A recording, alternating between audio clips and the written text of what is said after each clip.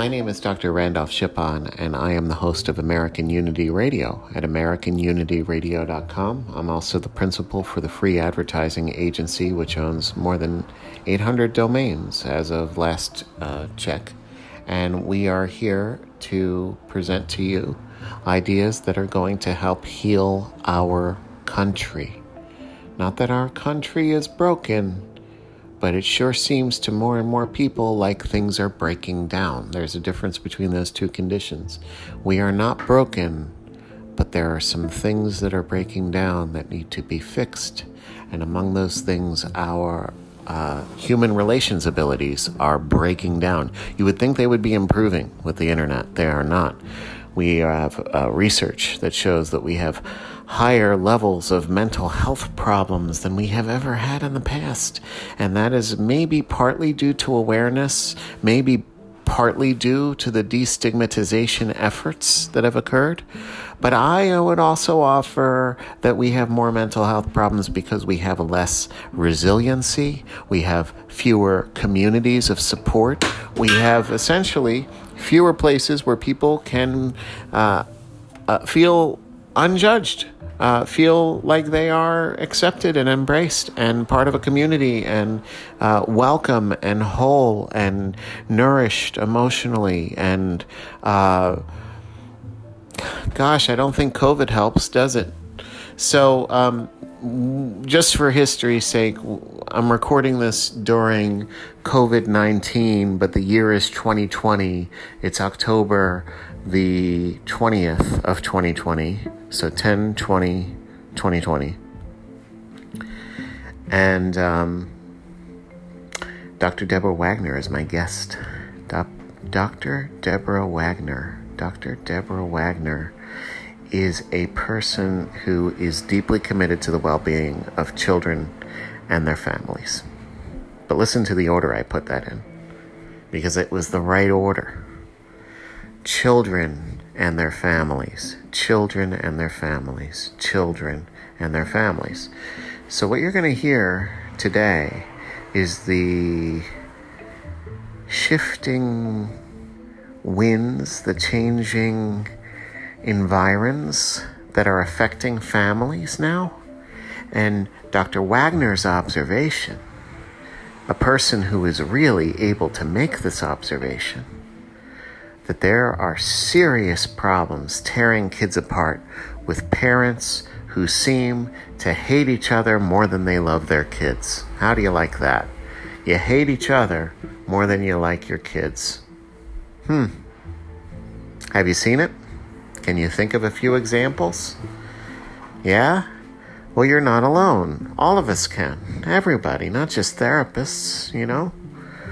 People are being nastier to each other these days. And it needs to stop.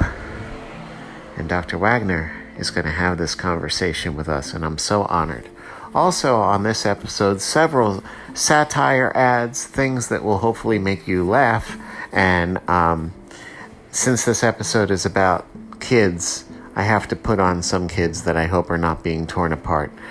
So the only ones I can think of to put on and to share their thoughts about the world are my own, because they beg me to put them on the program. They beg for it. So, God bless you. God bless the United States of America. I hope you have a good time listening to our family's radio program and listening to ideas about what needs to be done, about parents who are tearing apart their kids by tearing each other apart, whether they're together or divorced. It doesn't matter. We need to get better at human relations and human communications. It doesn't matter if it's in our politics, if it's in the courts, if it's in our places of business, if it's in our homes, if it's in our churches or synagogues or mosques. We need to get better at getting along. And so I have a notion that God wants us all to get along. And that is why I'm having Dr. Wagner on the program, and I'm so honored that she's joining us. So let's get to it. Dr. Wagner, let's learn from you what we have to do in this world to help our kids. And I hope you'll stay tuned for this program. I'm very excited to present it. Thanks for listening.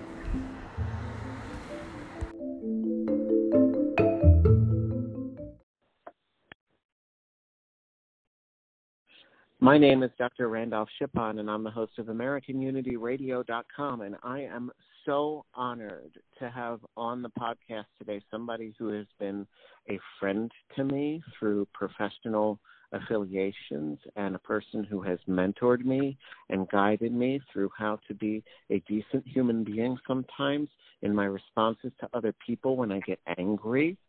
And that is none other than the wonderful mentor, friend, and psychologist, Dr. Deborah Wagner. Welcome to the program. Thank you, Dr. Shippon. I'm very, very happy to be here, and I'm happy to be your friend as well. Well, that means the world to me because, you know, the world is short on friends sometimes, and I'm happy to say that I feel the same way toward you. Can you tell me a little bit about what your idea was that had emerged out of your work with couples that now has been on your mind and the kind of things that you're witnessing in your practice? First of all, can we introduce your practice? Can we say what it's called and give you the free advertising that I like to give everybody who even deigns talk with me at this point in my life? Sure. I have a practice in Ridgewood, New Jersey, and it's titled Dr. Deborah Wagner, PhD. I also have the Wagner Center for Psychotherapy, also in Ridgewood, and I have a general practice. I see people ages 2 up through however old they can be. I see children and adults and couples and families, and what has been of concern to me lately, I would say over the last 10 years or so, I've been seeing a trend towards couples divorcing with very young children, which I had not seen that much of in years prior, but recently it seems to be on the increase, and it creates a host of problems that are of great concern to me. Wow. Well, I am also bearing witness to this in my practice. And one of the things that I wanted to, because, you know, I have a practice also in Mountain Lakes. I only have one. I don't have like 3 practices. Did you say you have like 3 practices, or is it just 2?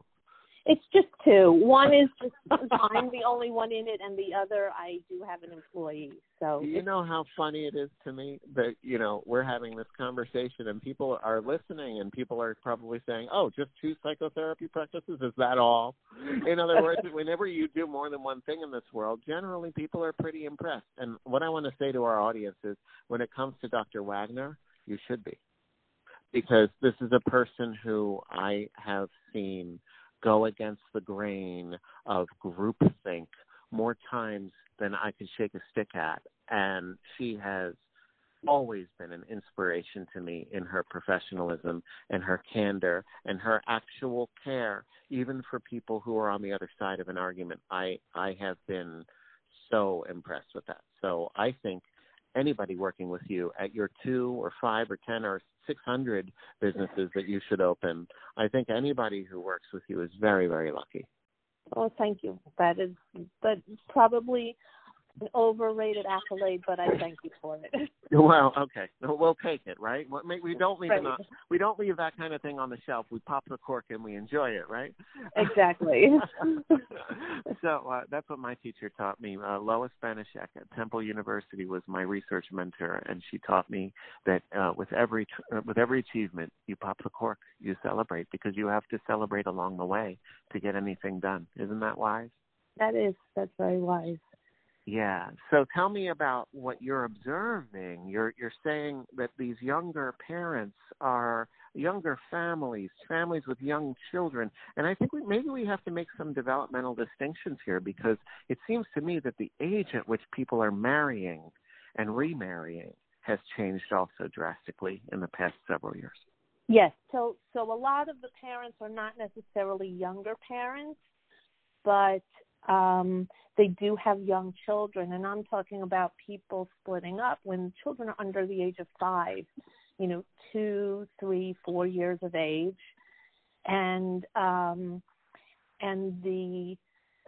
guess my my question in what is often a very, very contentious situation between the exes, do you hate each other more than you love your children? Wow. That encapsulates what so frequently goes on, that the animosity and the vitriol that exes have towards each other filters, it's played out through their children and the custody agreements and the interrogation of the children when they return from a visit with the other parent, and the divisiveness of the rules and the, just the environment is tearing these children apart emotionally, such that I'm seeing children at the ages of 4, 5, and 6 years old starting to split, which, is a psychological term that we use for, when people develop two separate realities. And obviously... So I think we need to go into more detail on that little piece, just for the listener who is not trained. Can you talk to me about splitting? What happens when a person splits, according to the definition that you are using? Well, they develop these two separate realities, these two separate worlds, and I'll give you an example of how that happens. And oftentimes it's something is either all good or all bad. There's no in between. Mm-hmm. So it's when a child will be with one parent, the child will want to use that parent's last name. Then the child goes to the other parent and wants to use that parent's last name. When they come home from either of those parents and the other parent hears of this, the child is caught in the middle as the parent gets upset or angry, especially if it's not the given name of the child. Right. The same will go for bedtime routines. And I've even seen this go to the extent of a child accusing a parent of horrific abuses while they're with one parent. And, oftentimes I'll have, either parent alternate bringing the child for their therapy sessions. And then on the next session, when the child is with the other parent, categorically denies that any of these abuses took place. So you have one parent who's calling child services because they think the child's being abused, and then the child negates or retracts everything that they said to that parent when they're questioned by somebody else. And this is tearing the children apart from inside. I mean, it's basically ripping them up from inside out, I would imagine. It is. And psychically, right? Absolutely. In terms of their internal development. Right. And it's sowing the seeds for real psychopathology down the line. So we have to get better at settling our arguments with each other, or at least communicating when parents are divorced, right? Absolutely. And I think, I've given this so much thought because I've treated so many situations like this, and I don't believe that these parents are intrinsically bad. I don't believe, obviously some of them have their issues. I don't believe that they're trying to harm their child. I think many of them believe they're protecting their child. But I think what's happening is that these parents are engaging in a projective identification of sorts, that when the marriage went bad, these two people brought out the worst in each other. And they saw sides of this other person that was their spouse or their partner that was probably pretty not nice. Yeah. And then when they're divorced, they believe that this ex will emit the same behavior towards the child. And for some, more than others, but for some, they believe that this ex is incapable of truly loving and nurturing another human being, and that is projected onto the child. Wow. So in other words, I've heard these parents say to me, I know what this person is capable of. So when my child tells me that this parent yelled at her or him, I remember how they screamed at me when we got into a fight.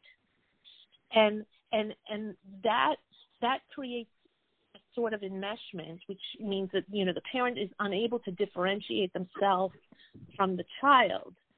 So they see the child as an extension of themselves. So if my ex did this to me, then it's an absolute truth that they must be doing this to the child. And okay.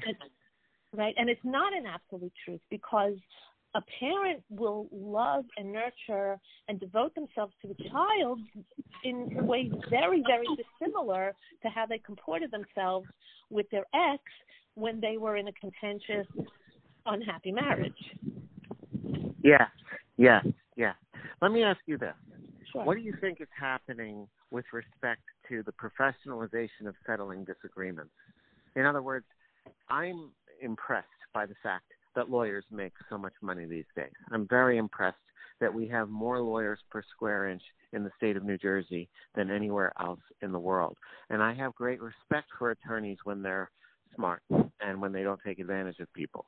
Do you think that over the years that you've been practicing psychotherapy with people who have, children, people who have younger or older children, people who are divorcing, do you think that the legal battles have become more contentious or less contentious? I think they've become far more contentious, but I have to say that I think the attorneys and the courts are completely befuddled by this situation, because the attorneys do not have the training or the expertise in psychology to decipher what is reasonable, rational behavior and what isn't in these parents. The attorneys do not have the ability to determine, is this mother reporting an accurate assessment of what's going on with their child and their ex, or is this a function of maybe a psychologically unsound parent? Somebody sent me a thing. Yeah. And I don't know who sent it to me. I want to say it might have been my wife. People trade things on the internet. They put things on Facebook. They have them in their social media or their emails or whatever.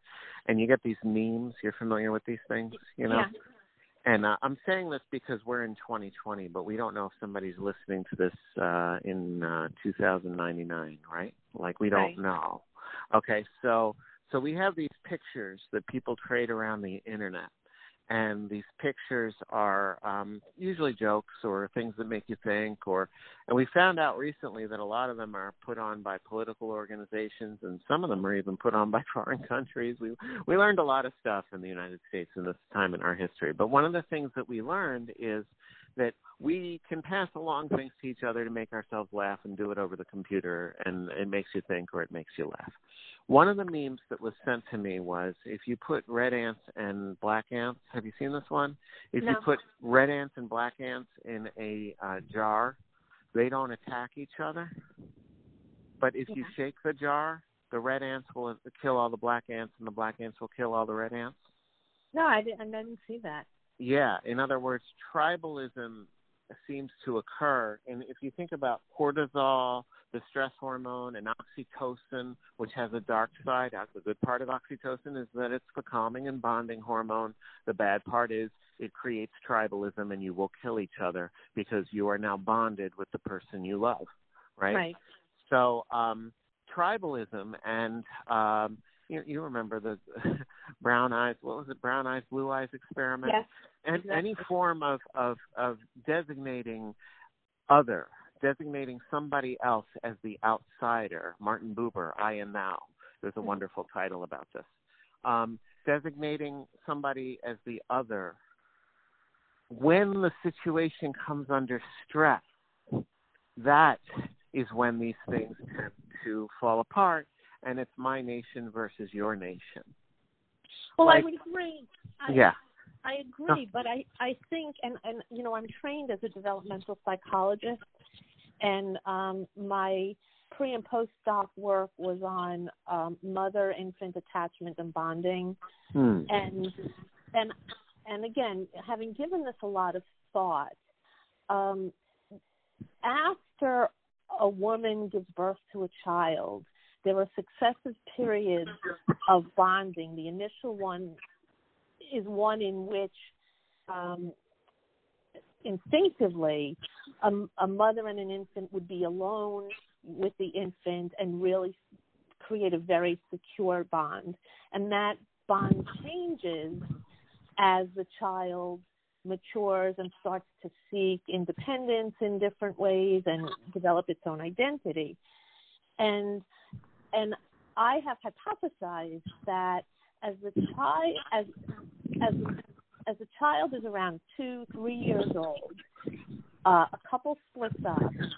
It is intrinsically, I'm trying to find the right word, maybe not repugnant, but maybe anti-psychological or anti-biologically organized for a mother to be able to give her child over, even to the other parent, the father, for weekends or vacations, because I think just that biologically and psychologically, a woman is programmed to bring that child in rather than to let it out. Right. And I think that might fuel some of the mother's possessiveness. Can we call it rage? I don't know that it's not rage in all cases. In some cases it is, but it's not in all cases. I think that the instinct in the mother, and by this I do not mean in any way, manner, or means to diminish a father's love or protectiveness for his child, because I'm 100% supportive of, paternal love and bonding with children as well. On behalf of all the men out there who are fathers, thank you very much, Dr. Wagner. We feel very forgotten. Well, I understand that, and I'm, an advocate for the men as well as the women, but more importantly, I'm typically the advocate for the child, because usually I'm brought in as the child's therapist. But I think that we as the professionals have to decipher through what are the instinctive, the inborn, millennia-old wirings of women's brains that make it so uncomfortable for them to give over those children to the father. And maybe, this is my greatest hope, but probably one that's not going to come to fruition, maybe we can somehow work to postpone the separation of a couple, heal the couple, help the marriage survive at least until the children are old enough and both parents are able to negotiate a reasonable custody arrangement such that the children don't have to be torn the way they're being torn. I'm going to make a suggestion for marital soundness, and I want to hear if you would support this suggestion. Yeah. I think that the data supports what the field of neurolinguistic programming has been saying since its inception. Neurolinguistic programming proposes that there are many levels of communication. Linguistics, language, has many components to it. And among those components are not just syntax and grammar and text, but, how people say things, the musicality with which things are said, the hidden levels of meaning in a metaphor, the cadence, all the physical factors when you're in a room with somebody, the energy of the moment. Right. All of this plays into linguistics. And I believe that I was an early adopter of the iPhone. As soon as it came out, I had one. And there was actually a wonderful psychologist by the name of Dr. John Fiorello who said to me, Wolf, it occurs to me that you'll get technology as soon as it's available. I said, that's right. He said, would you try getting beamed up onto the Star Trek Enterprise? Would you be the first one? I said, yes, I absolutely would. He said, you would be horribly deformed. You wouldn't be able, if you beam down, this is what he actually said, and I wrote it down as a quote because it was so funny that he said it.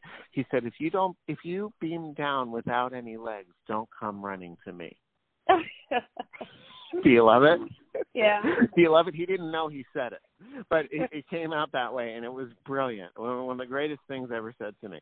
Anyway, neurolinguistic programming proposes that we lose a lot if we don't have all of the musicality of speech, and if we don't have all of the musicality of presence, and the musicalities, the energies of context and contact are lost by fragments of information that are these text things that we're obsessed with, whether it's Facebook or Twitter or Instagram. It's a picture on Instagram, but usually there's text with it, and it's the text where all the meanings are lost. Text can mean so many different things, read different ways, and so when you lose all the other factors, neurolinguistic programming proposes that a text message, you're losing 80% of the communication value in that text message. And how many people are conducting their relationships over text messages these days? Well, I absolutely agree with you, but in many of these cases, it's even worse because many of these couples that are split up are using, I don't know if you've heard of My Family Wizard. Is this a web tool from the courts that lets people yes. negotiate pickup times and all that crap? Yes. And okay. And so on My Family Wizard, because it can be accessed by the courts or attorneys or anybody at any time, it's even more restricted in terms of real communicative dialogue. So, yeah. So in other words, you're taking two people who probably need to be communicating more and better and more competently. As you know, like I've heard before that the only competent thing to do when you have kids and you're divorcing is to attend an exit therapy where you renegotiate all the boundaries with family communications so that they're comfortable for everybody, that you actually have to have a competent psychotherapy on the way out of a marriage. And right. From what I understand, most people don't do this. Right.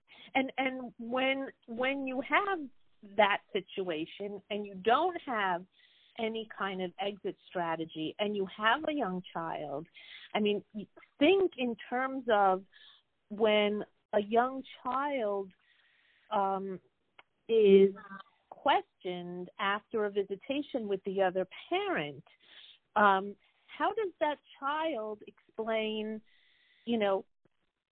feeding and bedtime and discipline and sleeping arrangements? And they come home with bruises and they're questioned, how did you get this bruise? And how can a 3-year-old or a 4-year-old or even a 5-year-old accurately explain, Daddy was roughhousing with me and I got a little banged up. Now, if this couple was together and Daddy was roughhousing with, let's say, his little boy, and Mom is watching, she's going to have a smile on her face. She's going to warn her husband, be careful. You're too close to the coffee table. Watch out. That's a little rough. I'm worried about, his neck or whatever. But she's going to be part of the fun. But when the child is on a visitation with his father and comes home with a bruise, and Mom says, how did you get this bruise? Well, Daddy threw me on the floor. And Mom thinks, what do you propose as a solution for all this garbage that's happening between these couples? Oh, see, that's a hard question. I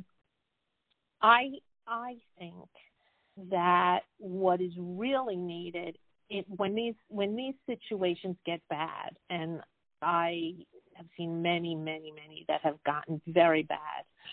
I think the parents need to be brought in early and taught the difference between appropriate behavior and inappropriate behavior, and how well and how challenged a young child is in reporting this.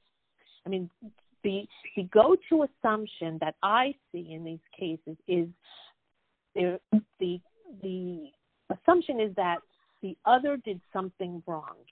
The assumption is not, this parent loves my child. Now, of course, I have a skewed population because the ones that don't have these problems aren't in my office. But when the go-to assumption is child has a bruise, other parent molested or hit, child is hungry, other parent didn't feed, child is tired, other parent didn't put the child to bed on time. You know, the parent has to learn to give the benefit of the doubt. And if they can't negotiate this with the other parent, then you bring in the professional. And I don't know if you've seen this, but I've seen this, that a lot of our colleagues will not take these cases under any circumstances because they're just so fraught with difficulty. I have advised my own supervisees not to take cases like this because I believe that it takes a very experienced hand. And to be honest, the stress of providing the supervision in these cases, for me, is too much at this point in my life. Right. You know, I just can't do it. And so I will tell you that it's extremely contentious. The therapists, for some reason, are scared of lawyers. I don't really know why therapists are scared of lawyers because, in my opinion, attorneys practice a craft that is, in the United States system, questionable at best with respect to its efficacy at settling disagreements. And so I think that the true craft that needs to be taught to people is not legal craft. It's conflict resolution. I think that we need to teach people that even if you separate from somebody or divorce somebody or never want to look at that person's face again, that's still a human being who wants 99.9% of the same things you want in this world. And that's the part where, you know, there seems to be a real difficulty in the lexicon that I think has developed in this country with the advent of the internet, of dividedness, the advent of dividedness as an art form. And I lay it at the feet of some things that you and I agree on. But let's just say people are not communicating well because they are attacking each other's words. And as soon as they attack each other's words, they cut off communication. What do you think? I agree, but they're also using people's words as a judgment of their character. And we have all of these buzzwords today that feed back to a chain of beliefs about a person's motivations, a person's decency, a person's character, and there's a lot of rush to judgment. And when you have a young child in the middle of that between two parents, and I always think of that biblical story of King Solomon and the two moms that brought the child, each claimed the child was their own. And he said, you know, well, I'll cut the child in half and you will each get half. And the true mother said, you know, give the baby to the other mother, to the other woman. So, you know, this is, you know, a perfect analogy. These children are being torn in half, not literally, but they're being torn in half psychologically. And parents need to be taught that they need to embrace the child's love for the other parent. Don't undermine it. You know, wallow in it. It's wonderful if a child has two parents that can love them and that want to be in that child's life. It's wonderful if a child has two parents who both want more time with that child. So, and I work with a lot of attorneys over this. My happiest moment is when the child gets, a guardian ad litem or an attorney that represents them, because I can't, I'm unable to engage with the parents' attorneys because that's a conflict of interest for me. But when the child has their own advocate, that then becomes the best scenario. It's an amazingly complex thing that we're talking about here. And I think that we really need to have a lexicon developed, a set of procedures developed, a set of understandings developed around conflict relations and how to appropriately process people's communications in a conflict. Because right now, the level of labeling and gaslighting that people engage in, where they try to say, this one's abusive, that one's crazy, this one is problematic in some way. I find it to be like an effort to criminalize normal frustrations and communications. And I think that unless we move away from text and we teach people how to do some of this, we're going to see a continual breakdown along these lines that you're talking about. I feel like the medium has become the message in some ways. I feel like people, I've noticed this almost as soon as the iPhone came out, where the iPhone became the docket of all crimes of the other person. And so the two people would come into a session with me. I had two attorneys who came into a session with me and used the iPhone as the docket of all the bad things that one texted to another, and all the pictures of all the wrongs and all the surveillance that was done. And I just feel like maybe our technology has a role in all of this increased level of conflict and nastiness, especially legally. Right. Yeah, no, I see the same thing. And parents have shared with me recordings of them talking to the child and the child talking to them. And I listen to these recordings, and the parent isn't even aware of how they're leading the child. And I can hear throughout the recording how, like, initially the child might, answer no to a question of, like, did mommy or daddy hurt you? No, we were playing. And then, well, what were you playing? And then, like, before you know it, the child is saying, mommy or daddy hit me, or mommy or daddy hurt me. Does it all the time. But they're leading questions, and they're acting like they're attorneys or that they're expert investigators. And the children cannot, the child, children are very tuned in to what their parents and the significant adults in their lives want from them. That's developmentally sound and healthy. They need to be tuned into that. So they start to pick up on, well, daddy wants me to say this about mommy, or mommy wants me to say this about daddy. And the child gives them what they want. This is terrifying. It is. This is terrifying. And honestly, the best thing I would ask people to do is take inventory of their relationships, and every pattern of abuse that the other person exhibited toward you, question it and ask yourself, are you willing to call this person abusive or an abuser the rest of your life? Because if you do, you're going to imprint that on your child. Why don't you find a way to say a language of stress, a language of, like the stress diathesis model of illness is basically that stress causes behaviors and illness. Okay? Right. And so, adopt a lexicon of non-judgmental stance adopt a lexicon of non-labeling, because if you really understand your Eastern religions, what you understand is that every label in your head for everything might be a way of persecuting your own mind. It might be a way of trapping your own mind around whether a person is a good person or a bad person.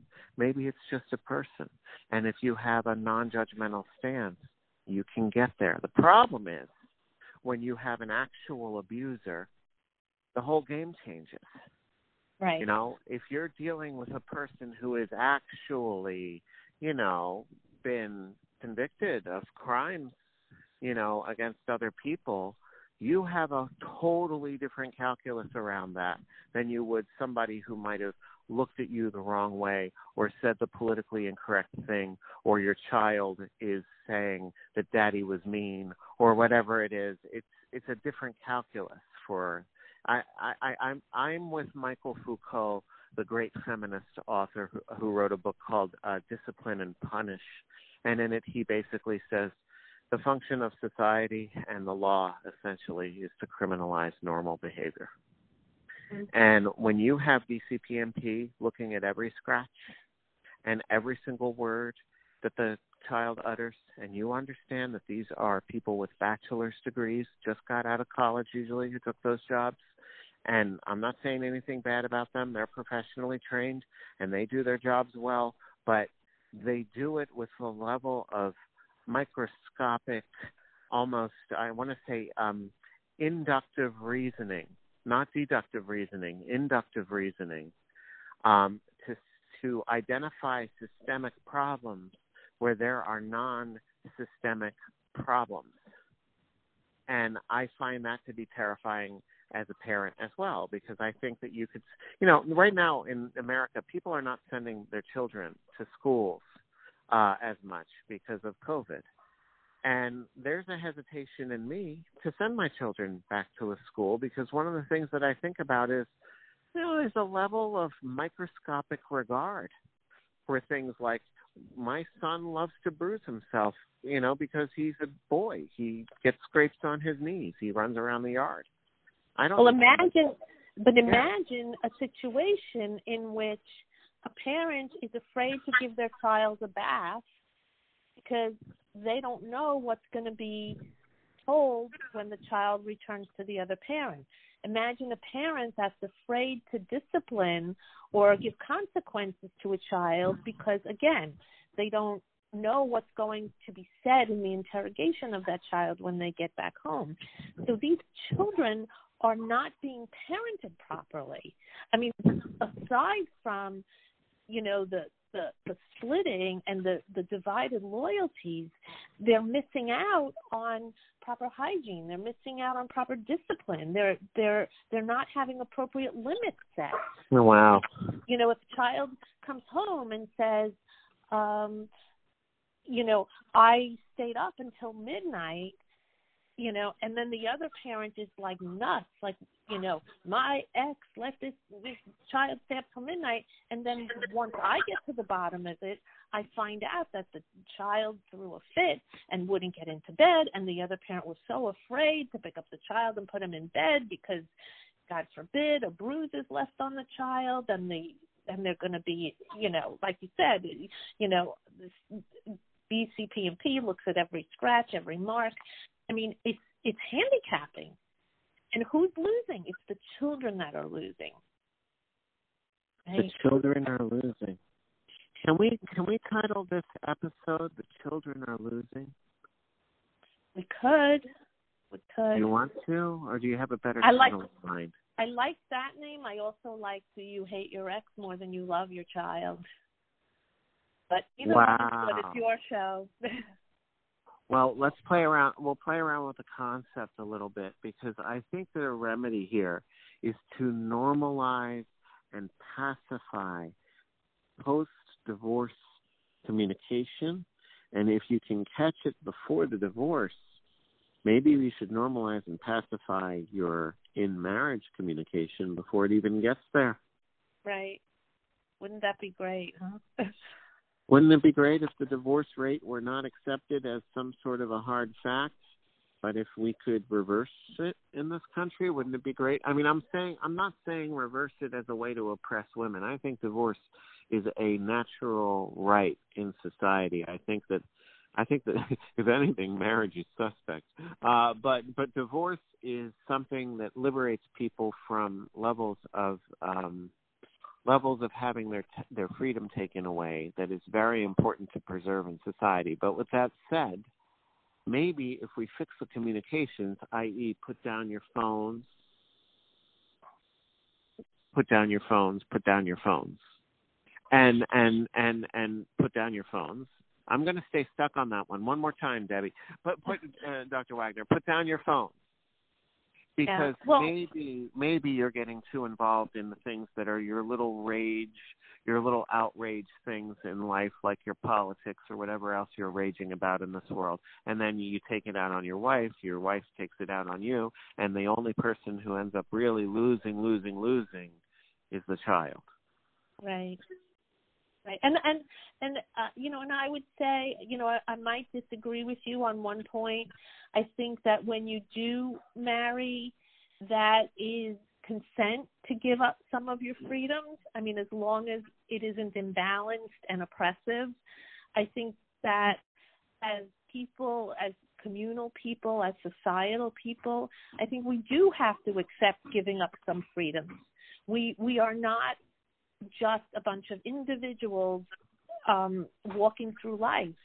We form families, we form communities, and that does require some selflessness, which says, you know what, I will give up some of what works for me for the greater good.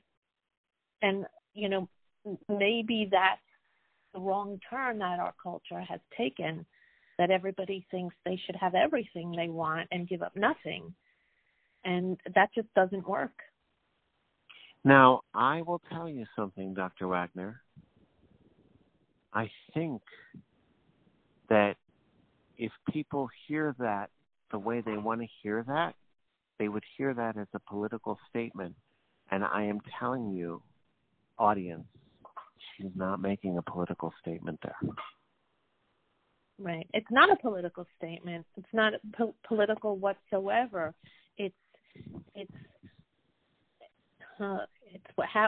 What would I say? It's a human relations. The human relations. It's that we are a community. We do interact. What do you think of the idea? What do you think? What do you like the idea? Do you like the idea of 8 billion people being members of one family? Do you like that idea? I think on some level we are. We just don't know it. That's right. I agree with you. I 100% agree with you. Did you ever see Carl Sagan's Little Blue Dot video? No. I'm going to post it in the program notes for this episode, because it is Carl Sagan showing the view of Earth from really, really, really, really, really, really, really far away that was sent back by a satellite. And it says, and it just makes the point that for all of the tumult and all of the disagreements, look where it's taking place, on this tiny little speck in the galaxy. In other words, from far enough away, it doesn't matter all these disagreements. From far enough away, we're just a speck in the galaxy. And the idea is that you can humble yourself a little bit and believe that you could focus on the positive things, essentially, was my takeaway. You could focus on, if you look at the enormity of the miracle of existence, you could choose to focus on the positive. It's your choice. Right. And I love that. So, and I love that your conversation evoked that thought on my birthday. Today is my birthday. So this has been a wonderful birthday present to talk to you. Well, happy birthday, and I'm glad I gave you a nice present. And thank you. And Dr. Wagner, where can people learn more about you and your work, and if you choose to write a book about all this, et cetera, et cetera, et cetera, where can they learn more about the life and times of Dr. Deborah Wagner? I have a website, DeborahWagnerPhD.com.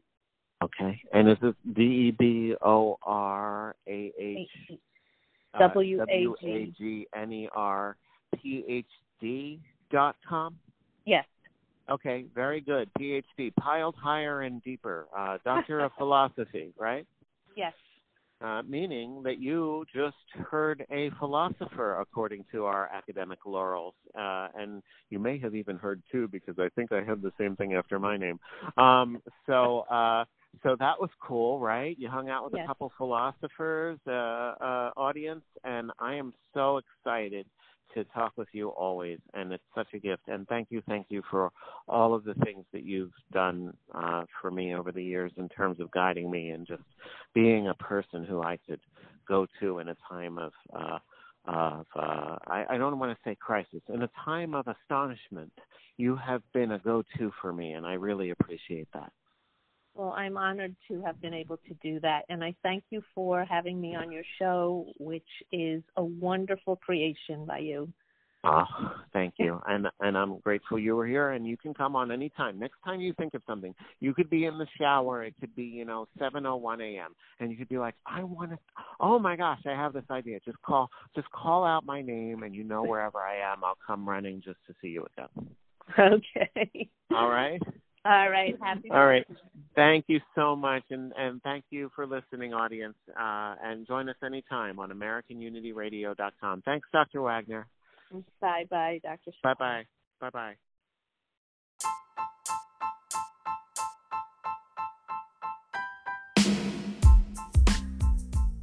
The following message is satire. Hey, buddy, you ever wanted to be a recording artist? I always wanted to be a recording artist, and then I decided to go to myrecordingartist.com. Guess what? It's a website that has nothing to do with being a recording artist, but it's a website where a recording artist will offer to record you for the radio. Yeah, so go to myrecordingartist.com and have a recording artist record you as a recording artist, even though you're not a recording artist, on his recording artist program, even though he doesn't really consider himself a recording artist either. myrecordingartist.com. This message is satire. Honey, what were we just talking about? The universe blue. The universe blue? Mm-hmm. What about the universe blue? Is blue everywhere? Yeah. What makes you say that? That I paint with blue paint. Okay. So you like to paint with blue paint and you put it everywhere? Yeah. Is it the whole universe that you're painting? Yeah. Oh, that's amazing. How do you know that you're painting the whole universe? Because, I just love the whole entire universe. You love the whole entire universe? Uh-huh. Well, did you know that your daddy does too? Yeah. Yeah, me too. I love you, Hanny. I love you too.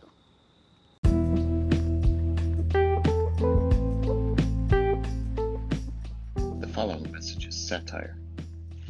Hey, have you ever wanted to, program somebody else's head? Yeah, every now and then I want to program somebody else's head. Well, listen, you gotta check out headprogrammer.com. Yeah, like head programmer, H-E-A-D programmer. Yeah, check out this website. There's actually a guy who will help you get ideas into other people's heads, and he calls himself the head programmer. Check it out, headprogrammer.com. I think you're gonna like it. This message is satire.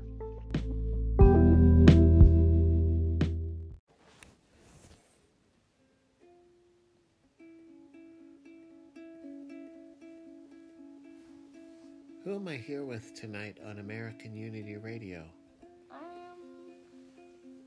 Me? Who's me? Leo. Leo?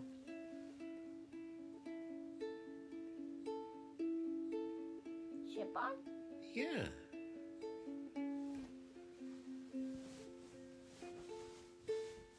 I'm so glad to be here. Me too. What was special about today?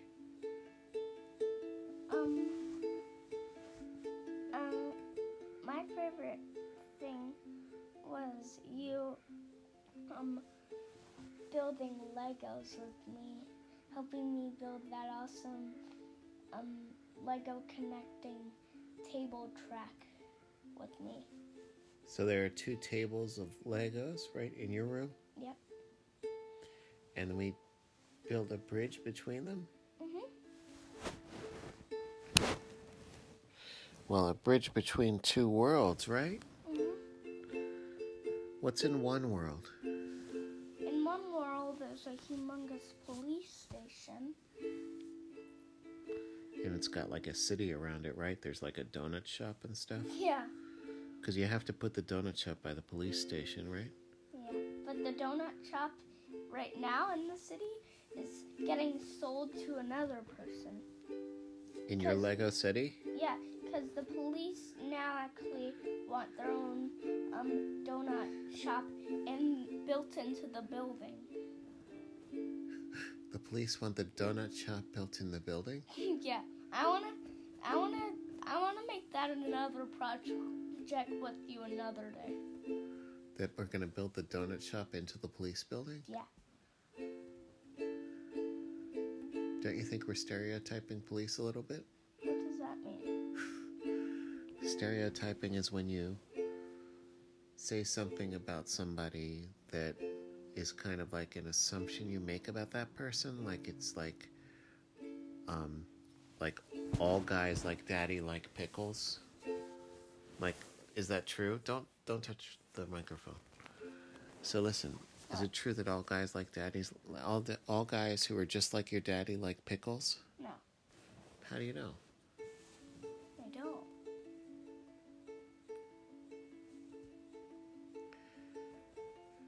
Well, I mean, I don't mean like all police, but in most cartoons, police love donuts. it's true.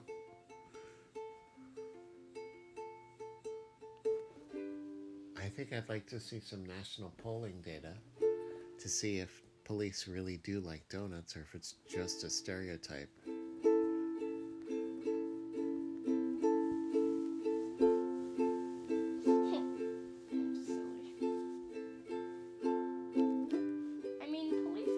Donuts. Some police, I bet, do like donuts. You think? Probably. Hey, if there's a police guy listening to our radio, why don't you come on the radio and tell us if you like donuts?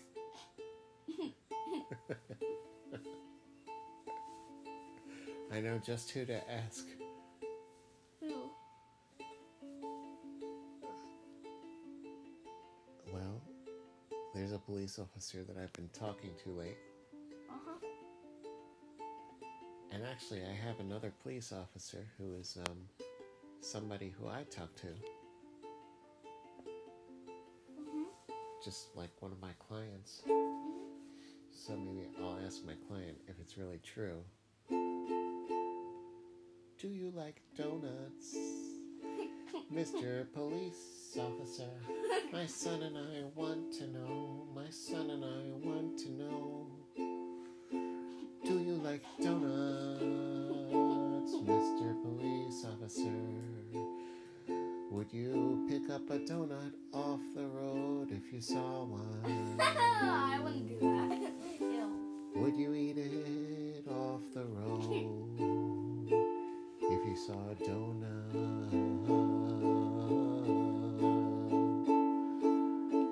Would you pick it up off the road and eat that roadie donut, roadie donut, that roadie donut, that roadie donut, that roadie donut, that roadie donut, that roadie donut, that roadie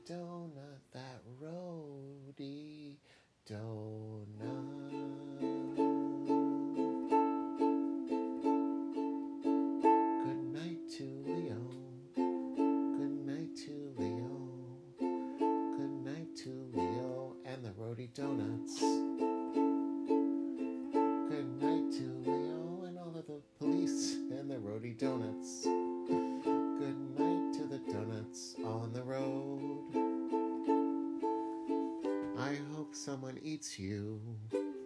I hope someone eats you, but not the police. Maybe a squirrel. Eat me? No, I hope somebody eats the roadie donut, not you, silly. What were you thinking? Well, pause the song real quick. Dad. I can't. Well, what Roadie donut. Roadie donut.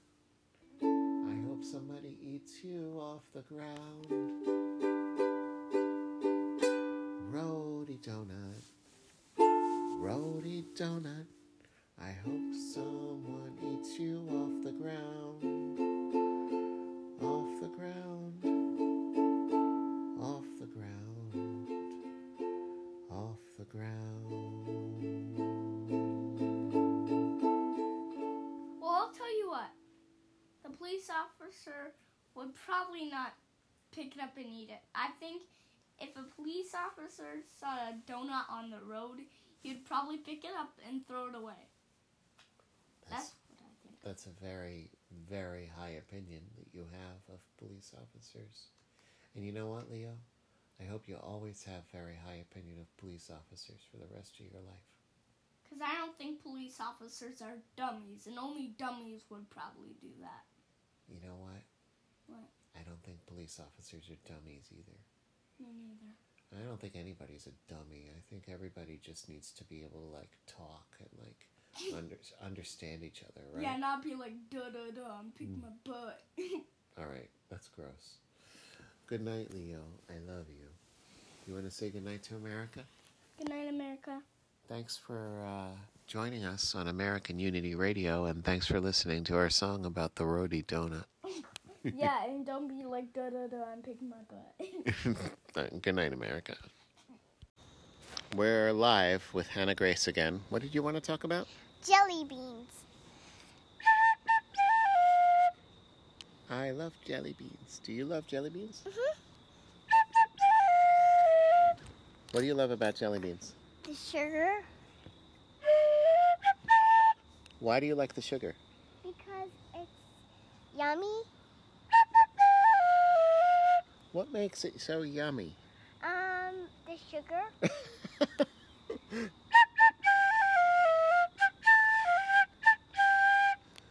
Is there anything else that makes jelly beans so yummy besides the sugar? Well, the flavors.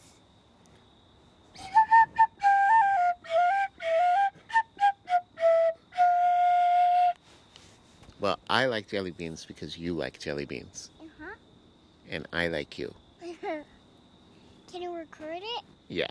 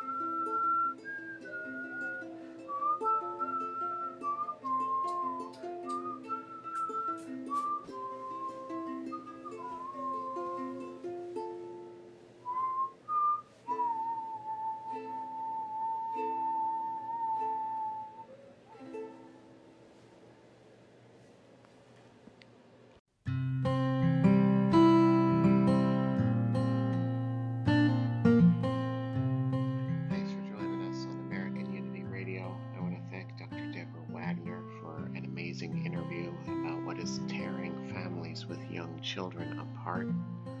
Folks, if you have a minute, please share this with somebody else, especially share it with young parents or parents my age, which is not young, but who have young children like I do, because we all need to become better at communications. And it's not a simple thing. I'm not advocating for therapy here. I'm actually not. I'm advocating for you to learn about a concept called emotional correctness, not political correctness. I don't like that. Emotional correctness is when you harness the power of your emotions to be in alignment with yourself and other people. And to remember that the number one thing that people will remember about you is how you make them feel. Now, if you've been following my podcast, I do my share of making people feel bad. I do that out of anger. I do that when I see injustice. And I do have my regrets, I will tell you the truth. But I will never let my regrets stop me from exercising my civil rights. And my civil rights are something that I take very seriously, and you should too. Now the question is, do you have to exercise your civil rights and maintain a relationship that way? And I won't tell you that there's a simple answer to that question, because it depends on the situation. I think you need to exercise your civil rights if you're in an abusive situation. That's my takeaway.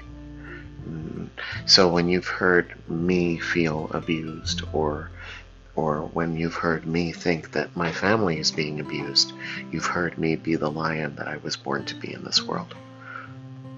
And I hope you are too. And I hope that you'll call on me to support you if you need a lion to support you being a lion in this world. I'm not trying to make myself indispensable to you. I'm trying to say this podcast is American Unity Radio, libertyinjustice.com. And I think you can find liberty and justice. The question is, what kind of justice are you looking for? I would offer you that true justice is the truth tempered with mercy, and that the true justice includes everyone and excludes no one. That's a hard one for me to swallow. You know that I've, wanted to exclude people in this world. I wanted to exclude those who I perceive as being hurtful from my experience. That is my civil right. But I also understand that I have to take other people's feelings into consideration on the matter. So, what I am going to tell you right now is going to sound unusual. The most destructive thing that we could be doing right now is dividing from our neighbors. So I'm challenging us all. Go find somebody you disagree with. I'll find somebody I disagree with too. And lock arms around something that's more important than what you disagree about. I'll say it again. Lock arms with somebody you disagree with. Lock arms with somebody you disagree with. Lock arms with somebody you disagree with, because there's something more important than what you disagree about. And my friend, mentor, teacher, Dr. Deborah Wagner is saying it's probably your kids. God bless you. God bless the United States of America. Come on the show anytime you want.